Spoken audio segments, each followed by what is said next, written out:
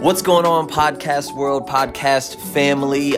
Spencer Davis here from the Church Voice podcast, back with another episode. Man, it's been a while since we've been in here, Pastor Tyler. Yeah, it has. Yeah, it has. Yeah, I'm excited to be back in the studio. It's been like a month, isn't it? It's been a minute. Yeah. So, because I was gone for 2 weeks, and then we took 2 weeks off, which is absolutely unacceptable.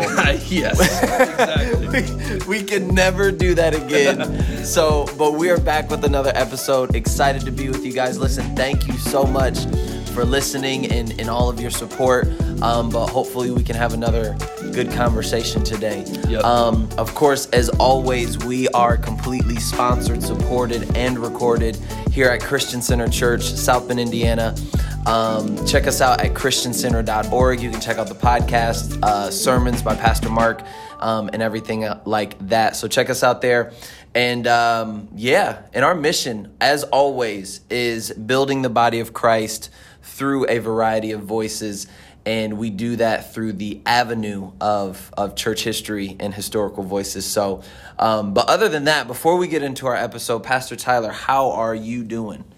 I'm doing good. Good. Yeah, I'm doing good. Looking forward to the weekend. We got Abide this weekend, our young adult ministry here at the church. So I'm excited about that and continuing to get that going. Yeah. How you doing, man? Yeah, I'm doing well.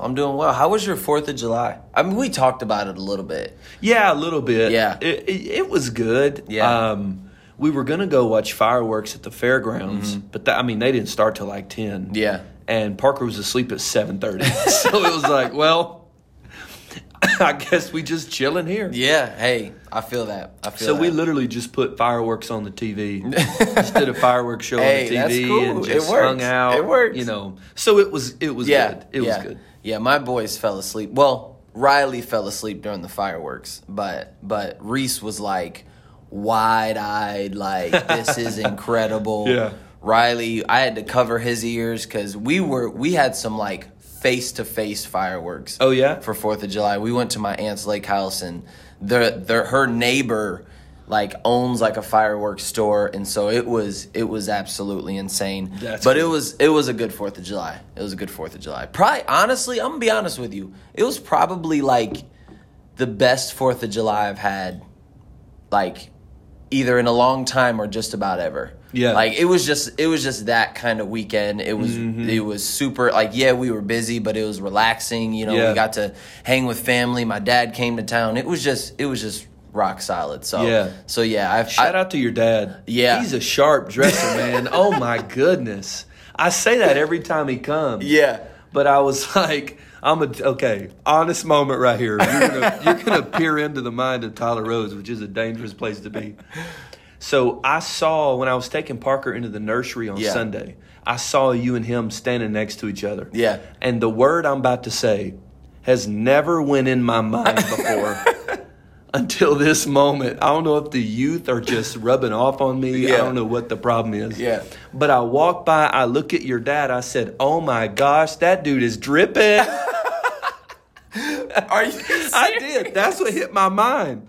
And I'm like, I start having a conversation with myself. I'm like, dude, why would you say that? Like, why? Like, that's never been something that you've thought ever. Check your heart, bro. I know. I was like, dripping? That's disgusting. I don't even like the phrase. Dude, that is so funny. Well, and it's so funny because, like, he legit just had, like, a black T-shirt and jeans on. But it look okay. Like, is it just the way he wears it? I'm like...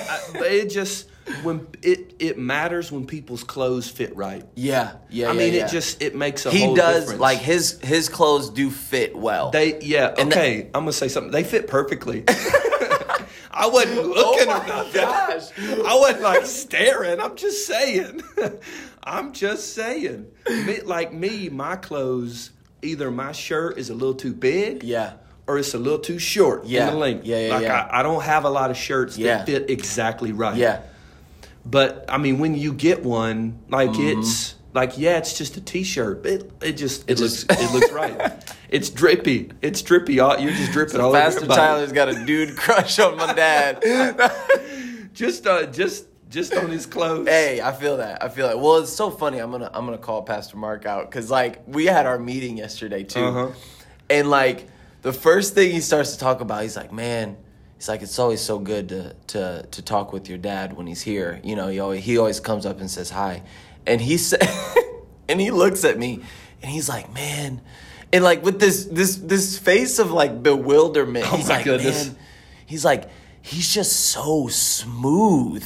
Okay. Yes. Yes. And then he proceeds to say, it's like, and he's like, yeah. And I'm like, I start laughing. Yeah. And he's like, just so smooth.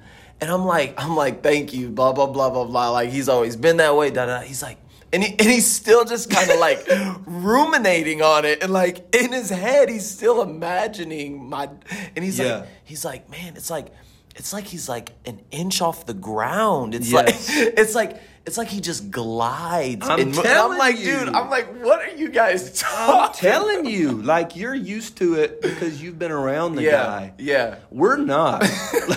And it's very rare that you see people who are naturally cool. Mm-hmm. There's a lot of people who think they're cool. Mm-hmm. There's a lot of people who know how to act cool. Yeah. There is not a lot of people you meet who do not try to be. Yeah. They're just cool. They're just smooth. They're like a living, breathing R&B record. Yeah. Like they're just... Yeah. And I saw him and thought the same thing. Yeah. I mean, it's just that so way. Funny, dude. I don't know. That's so funny. Well, and there's people I think back to who are the same way, but I'm just like, dude, that's hilarious. Yeah. You're a pretty cool dude. I'm trying. Look, y'all got me wanting to like call him. You got me wanting to call him more like, Dad, like teach me your ways. Teach me your ways. But like, yeah, I think I'll get smoother as I get older. So hopefully.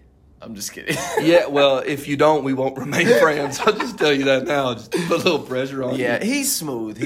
I try, honestly, I mess with him a lot just because, like, I know he gets a big head because everybody thinks he's so smooth. So I always try to make sure I keep him humble, Yeah, so, well, I mean, anytime he does something goofy, you have to nail him for it. Yeah, you got to. So anyway, enough about my smooth padre. We were gonna, we had some more small talk on the outline, but we're gonna move on to That's good enough. That is plenty of small talk. My dad's head is big enough. We're gonna move on, but we've got our historical guest this week, and this is a guy honestly I had never heard of really, and I might have heard his name in passing or in some sort of reading I've done, but I've never really done much research on him. But his name is John Stott. And so before we give our quote and get into our conversation, let's talk about him a little bit. So John Stott was born in London in 1921 and died in July of 2011. So a pretty recent historical figure, but church history nonetheless. He was an English Anglican presbyter. And stop. Say that 3 times fast. Yeah, right. Nah, I can't. I can barely say it once. So we're gonna say it once and move on. If you were smoother, you could. Yeah, not that smooth. But Stott was converted in February of 1938 when an evangelist shared the gospel at his Christian school. For though he was in a Christian place, he admits that he was spiritually dead. And I think that's a powerful story. Oh, we could talk about that. Yeah. Sure. That's not what the episode is about. Exactly. But Stott was most widely known for his commitment to international ministry and partnership. Not only that, he made significant contributions to his local area and on a national platform by serving as an honorary chaplain to the Queen. It's pretty cool. Yeah, I know. From 1959 to 1991, which is a long time. Yes. Isn't that insane? That's a significant amount of time. It reminds me of Billy Graham, who was the advisor to 6 presidents. Yeah. It's crazy. It's nuts.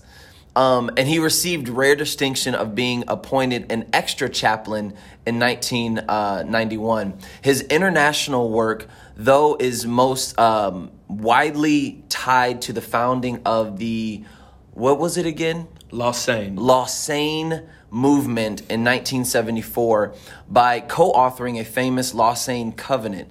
the creation of this covenant outlining evangelical theology and reinforcing the need for social action is a significant milestone in the 20th century in 20th century evangelism.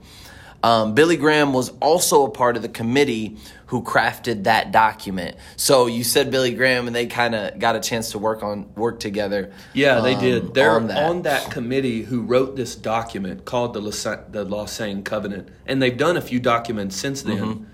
One was in Manila, Africa. It was called the Manila Manifesto, and then Manila's in the Philippines. Yes. Yeah, and the next one was in Cape Town, South Africa. That's why I was thinking that. Called the Cape Town Commitment. But it's this committee of pastors, leaders, theologians, scholars from all over the world who work on this one document. It's pretty incredible. That is sweet. Yeah. It's like the thing said, it's like an evangelical, and I don't even love that word, but it don't matter. Right. Statement of faith. Got it. Call to action. Yeah. Like if I were to adopt a personal statement of faith, that's what I would choose. Got you. I would just say, see the Lausanne Covenant. That's me. Don't ask me nothing else. Right. Read what that says. That's me. Yeah. Yeah. Are you saying that personally right now, or are you just saying if you were an evangelist back then? Both. Oh, okay. So it's Both. It's that good though. Both. It's that good. Yeah. Like if I was in charge of crafting statements of faith for a church or an organization or whatever, that's what I would choose. That's good. Yeah. Well, we talked about the Modesto Manifesto. Well, that was something different. I know the Modesto Manifesto was something different, but they came together and wrote a lot of good stuff. Not they, right. but like that was just something that they were doing then. Kind of like what a lot of the early church fathers did. Wrote a lot of documents, put their heads together, and said, "Okay, what are we doing? Why are we doing it? And why is it important?" You're exactly right. In that way, it is.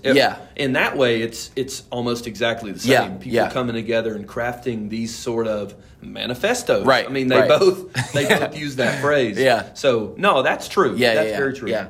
So moving back to John Stott. So John Stott also he authored over 40 books and hundreds of articles. His best-selling books were Basic Christianity, The Cross of Christ, and Understanding the Bible. And obviously, we recommend all three of those for you guys to read, to take in.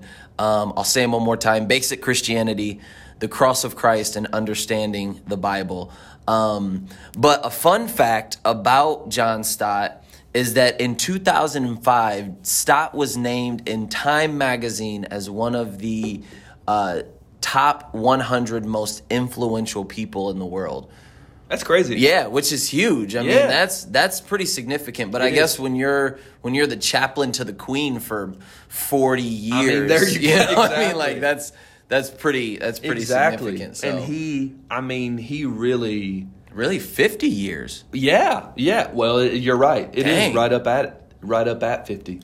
I mean, to see the way he ministered on a local level, on a national level, on an international level. I mean, crafting documents that hundreds of thousands of evangelical Christians would sign and say, "Yeah, I'll make that same covenant with you." Right. I mean, come on. Yeah, crafting a document that you would sign and say, "This is my." I know. I would. If I could, I would sign that mug right now. That's so funny. It's funny because there's a church I like to follow in Portland, Oregon, and I was looking at their statement of faith when I first heard about the church. And on the statement of faith, it says, whatever the Lausanne Covenant is, that's what we are. And I thought, yes, that's me. That's me. I love it. I'll send it to you. Yeah, I want to read it. Yeah, I sent it to Wes. Yeah. And I had to ask him if he's read it all. It's extremely long. So it took me a couple of months to slowly work my way through it. Yeah. To actually ingest what they're saying. I mean, instead of just blowing through it. You could sit down for a few hours and read straight through it. Right. But to really kind of take it in, soak it all in. Yeah. And it's one of the foundation pieces for me. Like when I need a reset, I go read it. Yeah, because usually statements of faith, and they're not bad, but they're just like we believe in the Bible as God's word and it's inspired. The infallible word of God. Yeah, Jesus died on the cross for our sin. It's like, okay, cool. Yeah, this is what we believe. But that is different. Yeah. I mean, we were talking about exhortation right before we started recording. It's exhorting and uplifting just to read. Like it really draws you into, yes, these are the essential claims of our faith. And this is what I'm going to do about it. And it's so well balanced and nuanced. It's really not from a particular theological perspective. It's just, this is what we believe. Yeah. This is the core. Yeah. It's really, really good. Yeah. Well, and I think due to it being a cooperative effort, I think that's where you get that that depth and that perspective. Yeah. You know? So I want to read it. I want to read it. Yeah. Yeah. Well, and it's an international collaborative effort. And that just goes perfectly with what we wanted to talk about today. Yeah. Because when y'all came back from the trip, you know, the team that went from Christian Center to Brazil, I kept noticing something when y'all talked about it on Sunday. Yeah. You kept talking about how you guys went with an American perspective. Yeah, American mind you, for those who are mindset. listening who may not know, we went with Overland Mission. A group from our church went with Overland Missions on an expedition for 2 weeks in the Amazon area of Brazil. So we got back on the 21st of June. And so we've been back for a little while, but just so our listeners who may not know about the trip can kind of connect to that that's good. And the work that Overland is doing. Yeah, so. I'm glad that you said that. Yeah. By the way, we had Jonathan Abernathy on a while back from Overland Mission. So y'all go back to that episode. Mm-hmm. We talked about Brother Lawrence with him in one episode. Actually had him on for another too. We did. Where we talked about David Livingston. Yep. Or Livingstone. Yeah, Livingston. It's Livingstone, but you say it like Livingston. That's right. Yeah, that's where I kept me. messing up on the episode. Yeah. But everybody who talked about they went to Brazil with an American mindset. Mm-hmm. I'm going to minister to you. You need my help. Yeah. And came back with they ministered to me. Yeah. And I was changed because of what happened. And it just got me thinking about this quote from John Stott that I wanted to read. This is not from any of his books. This is actually from a sermon he gave. Really? At one point. He said, "We must be global Christians with a global vision because our God is a global God." It seems that quote is like so simple that I think a lot of people would hear it and be like, yeah, okay, duh, he's a global God. Okay, well, if it was so easy, then why are we so focused on that American mindset? Yeah. Why is it that we believe that America is the new God's chosen people, like we're the new Israel? Right. And everything God's doing in the world revolves around us. I understand that we live here and that a lot of what we believe God is doing is going to be about here. Mm-hmm. But I'll tell you one thing I'm sick and tired of hearing.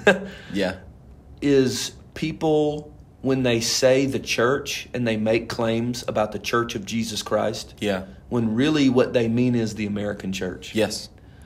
Because, and I'm going to say something controversial here. I'm just going to go ahead and let everybody know that. Go ahead. We're going to go somewhere today. I release you. That's hilarious. But I just think it's something you and I really felt like this was something that needed to be talked about. I heard a guy say one time, he was preaching, and he said, the Church of Jesus Christ is dying. Yeah. And I thought, no, what you mean to say is some parts of the American church is dying. Oh, yeah. What you mean to say is the American white church is dying. That's what you mean to say. Yeah. Because let's just be honest, when people say that, most of the time that's what they mean. Yep. And to be perfectly honest, it is a racist comment to say the Church of Jesus Christ is dying. Because you are neglecting not just what God's doing in other churches of other ethnicities in the United States. Right. Not that they don't have their own trouble, because they do. Yeah. You have been very honest about the black church in our conversations and even on here when we've had those kind of discussions. But it's not dying. Right. And I mean, you look at all other kinds of churches. Latino churches are sprouting up everywhere. Yeah. Everywhere. They are alive and vibrant. There are Chinese churches, Korean churches, Islander churches. I mean, there's everything. Yeah. Just here in the States. Right. But then you look at what God is doing all over the world. The gospel is spreading like wildfire. Yeah. And it is, I don't call a whole lot of things racist, because I think we're pretty loose with that term nowadays. And as a white man, I don't get to call things racist a lot. Yeah. Which I think is fair. Yeah. But to me, that statement is racist. When we equate the American white church, or even just the American church in general, with what God is doing all over the world and the church as a whole, that to me is wrong. And we have to be very, very, very careful with the way we talk about what God is doing. Yeah. Because as you experienced in Brazil, the gospel is still powerful. It's still spreading all over the world, and people are still being transformed. Just because we're complacent doesn't mean we got to act like everybody else is. Yeah. Well, and I think it's speaking to that exact same statement, because when I say the church the Church of Jesus Christ, I mean, unless I'm talking about like the Church of Jesus Christ of the Latter-day Saints, like unless I'm saying that, like, you're exactly right. It's not dying. Right. And so for me to say that, what that says is that, because I'll be honest with you, I have had the same inclination, and I have maybe even said the same things on some certain levels. But I know for me personally, when I'm saying that outside of a global Christian mentality. Yes. You know, because again, when you look at these places, because that's me saying, I am saying that under the guise of what I see in America. And so I should more so say that America, like you said, I'm just repeating what you're saying, but the American church is dying, and not the global church. Yeah. And so I've got to check that mentality. Yes. Because the lethargy and the coldness and the compromise that's happening in front of our face here is not what's happening over there.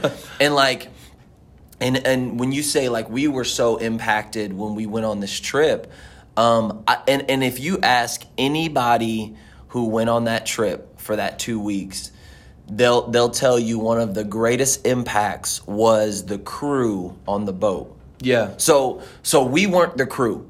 We partnered with another ministry, another local ministry. Yes, go there. Talk about it. Yes. So we partnered. So what we did, obviously this was an evangelism trip. Like, we didn't go and build wells or a house or a school or anything like that. We literally went to just minister Jesus to people and bring Jesus to relevancy to these villages along the Amazon. We spent 3 days in 3 different villages, but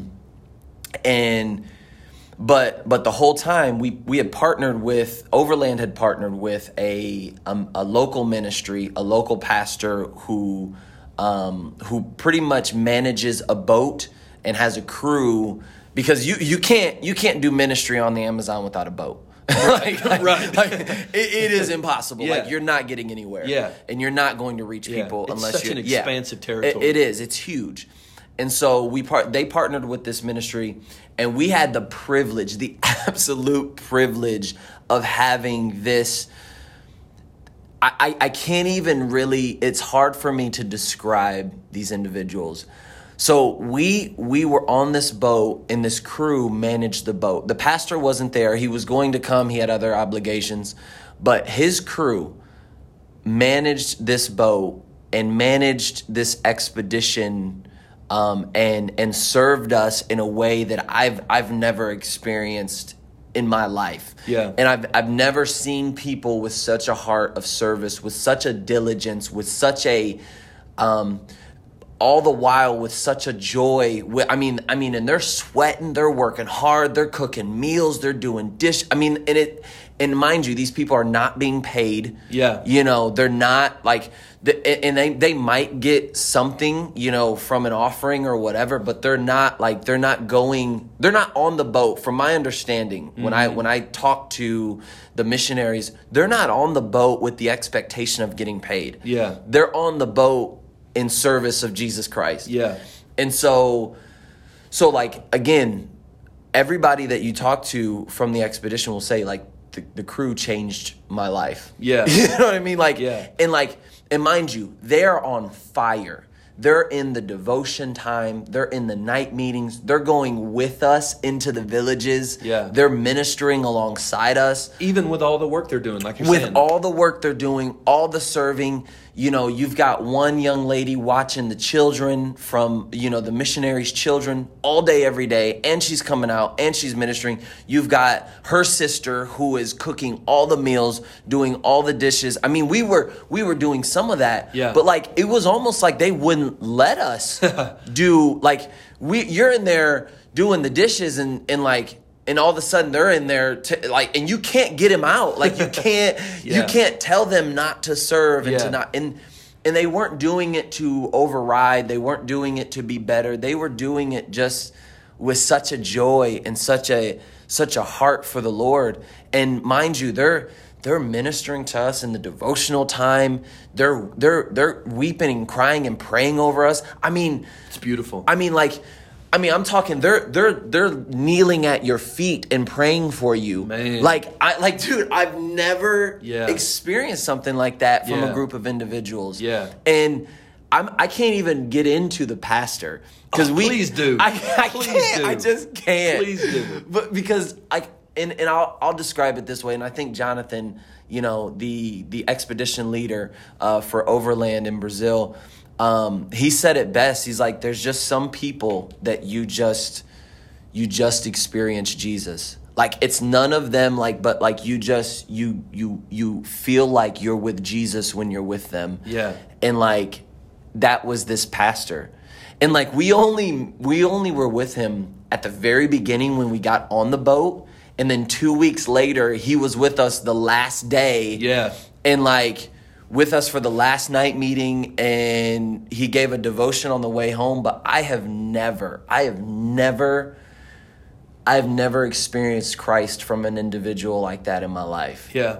And the reason why I know it was legit was because of the crew. Yeah. Because those are his people. You know what I'm saying? Like that's who he pastors. Right. And I know by their heart and their service and their fruit, I know that what I experienced from him was legit. Yeah. And I say all that to say, like, the church is not dead.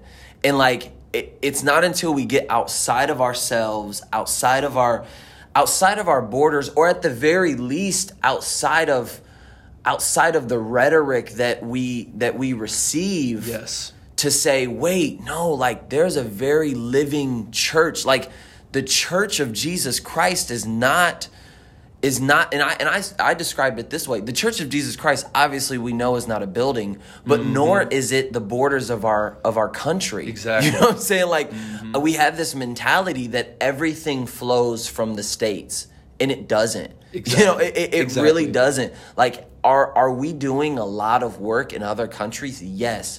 But everything does not flow from the States. The Spirit of God does not flow from the United States. Exactly. You know what I mean? And what I experienced on that boat was the Spirit of God flowing, not from us, but like from them to us, whether it's in their service, whether it's in their praying, whether it's in the devotion that the pastor gave.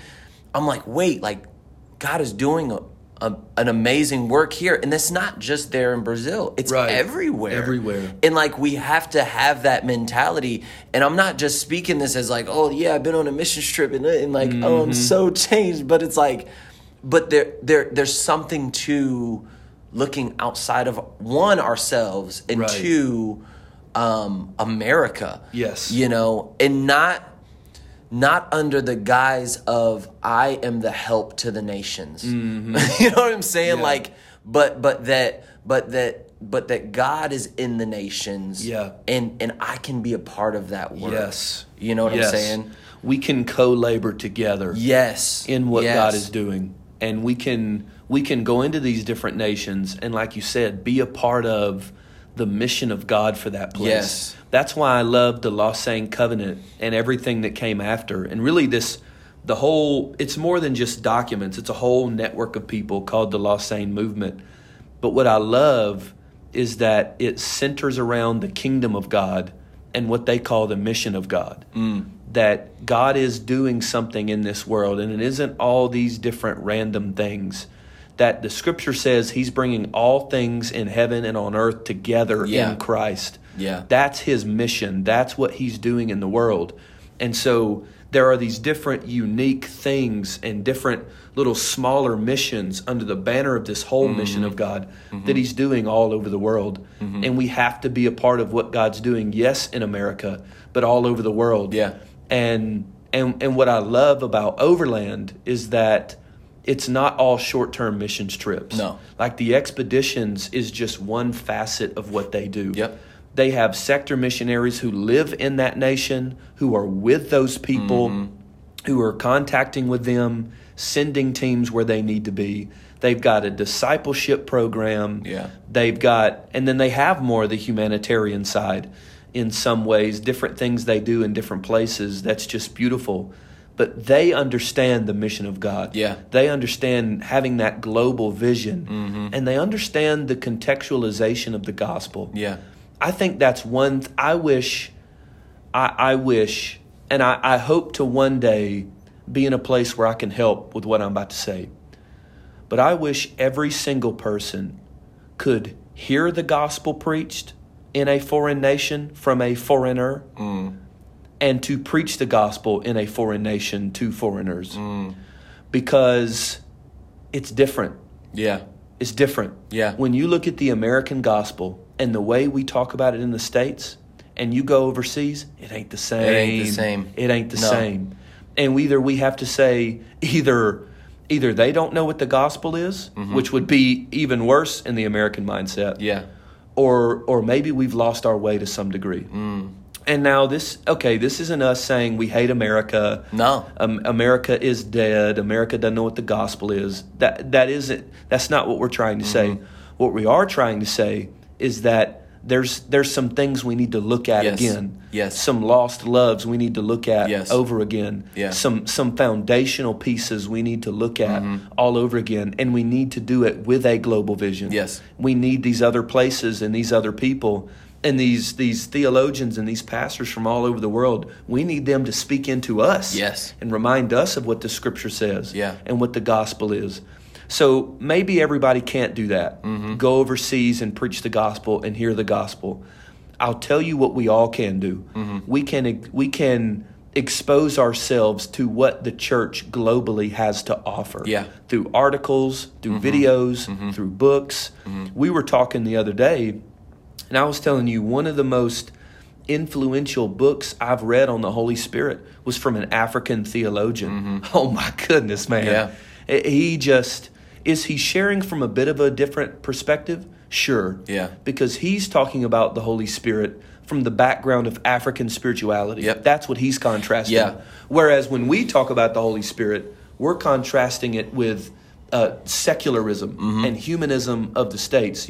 Reason is above supernaturalism. Right. So it's different perspectives, but it's the same truth. And so allowing the riches of the global church, both historically and presently, taking those resources in and making sure we don't take what they're saying and Americanize it, really let it stand on its own. Those are going to enrich us in the way we see God, see the world, and see the gospel. Yeah.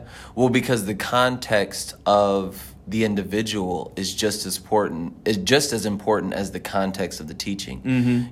Because when you look at where it came from, like you said, contextualizing it with African spirituality, in the potency of the Holy Spirit in contrast to African spirituality. Exactly. That makes it look very different. Whereas I can read, and we talked about this, but if I don't have that global mentality, I'm going to read his stuff and say this, and just like you said, just adopt it in my American in my American way and not really give weight to where it came from. And the cool part about Pastor Marquinhos, who I was talking about, when he spoke, I had the context of the crew, but then when I looked at like what he does, like he's in the mix, like he's in the trenches with these people, and like, I mean, he's digging wells and he's in the Amazon and he's, you know, roughing it, and it just gives such context to the things that he said. And we even talked about Watchman Nee. Yeah, you know, exactly. like we had an episode about him, and it's like, yes, like this man says some incredible stuff, and his teachings are so good, you know, but when you think about half of his teachings being written in prison, you know, under the you know, Chinese persecution, like that changes the whole context of what this man is saying. Yeah. And so we can draw so much more value out of it when we have the context of where it originated from. Exactly that. You know? Exactly that. And when you think about the origination of this faith we call Christianity in and of itself, none of it was started in America. None of it. None of it was birthed in America. None of it. Not even close. Not even close. I mean, we're so far removed. Exactly. It was in the Middle East and in Africa and in Asia. Yeah. That's where this movement called Christianity had its birthing place and where it spread first and foremost. Right. And then, has the Western Hemisphere in America had a large role to play? Absolutely. Mm-hmm. But so has everywhere else. Yeah. And we have to keep that in mind. Yeah. Especially now, if we had Jonathan and his wife Samantha on here now talking about missions work, they would talk about how there's a lot of American missions agencies who end up doing more harm than good because they go to these places and it's basically a new form of colonialism. Oh man, they go over there and they try to make those people American Christians. Yeah. I mean, there was one time where Jonathan tells this story. I want to say it was in Africa. I hate to even mention it without him telling it because he would tell it accurately and tell it the best. So maybe one day he will. But he talked about they went to this little old church. It was either in Africa or in the Amazon, one of those two places. Mm-hmm. And they go in and the church is just completely dead. There's no life in it. Mm-hmm. And it was Catholicism mixed with some Baptist teaching, mixed with some African spirituality, mixed with some voodoo. It was like all these different mixtures. But you go in and people had these suits on and you go around and you're like, whoever came in here, whatever missions organization came in here, I think it was Catholics and I think it was the Amazon. Mm-hmm. But I mean, they a priest showed up one time, told them they were all Catholic, gave them some nice clothes to wear and hadn't been back in like 50 years. I mean, it's these kind of things that are just detrimental to the growth of the church. Yeah. And so when we go, like what Overland does in the Amazon, we need to contextualize the gospel and the effects of the gospel to them. Right. Because I tell you what, you can't go to the Amazon and teach the prosperity gospel. Not at all. You can't go over there and say, we serve a faith where we always win and we never suffer. You can't tell them that. Not at all. Because it's not true. Yeah, because they're suffering daily. Exactly. In one way or another, whether it's small or large.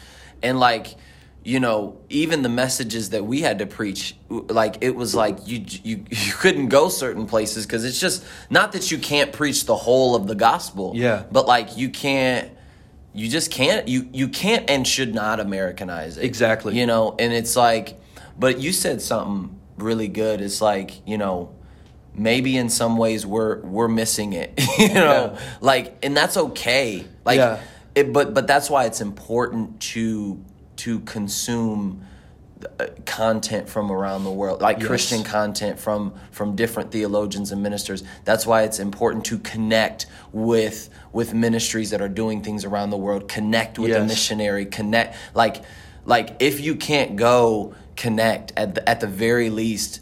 And begin to get that perspective. Yes, because it's so critical. Because again, going back to I think we all just learned from this crew, wait, I'm not getting it. Mm-hmm. I there's something I'm missing. There's something I'm missing. Yeah. Why why must I complain? Like, why can't I give of myself?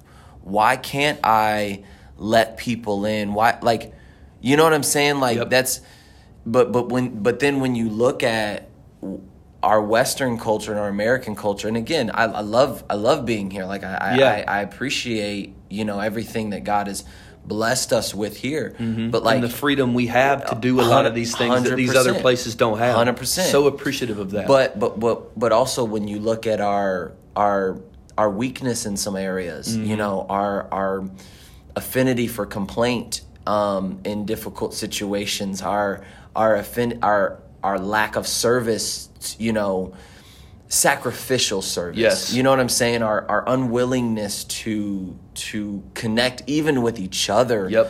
It, to some degree. It's like, yeah, we are missing some of it. We are, but when you get a chance to connect with those individuals, with those people, with those places, you're like, wait, I can give a little bit more to Christ. I can give a little bit more to my local church. I can get over the church hurt. I can navigate this difficult situation with a spirit of joy. I'm gonna be all right. You know what I mean? Because God is doing some very real things in everywhere else. And not only is He there, but He's here with me and He sees my situation.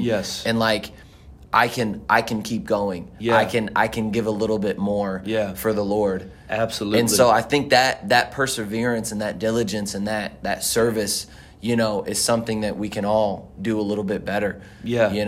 Absolutely. And I'll say one last thing. Let's have a renewed commitment to pray for the church all over the world. Oftentimes we don't even know what's going on. I don't. And I'm not trying to sit on my high horse and say I know what's going on, because I don't. I don't. I don't. And that's something I have to get better at. And one thing I have found that is a great resource for that is with the Lost Sane movement. This is, with these same people we've been talking about. They have an email that they'll send out once a month. It's either once a month or twice a month. See, I don't even know. But it's called Praying for the World. And what they'll do is they'll send updates from what God is doing in nations all over the world. So this most recent one, I got to read up on how the church in Iran is exploding under great persecution, but it's exploding. The gospel is just yielding amazing fruit.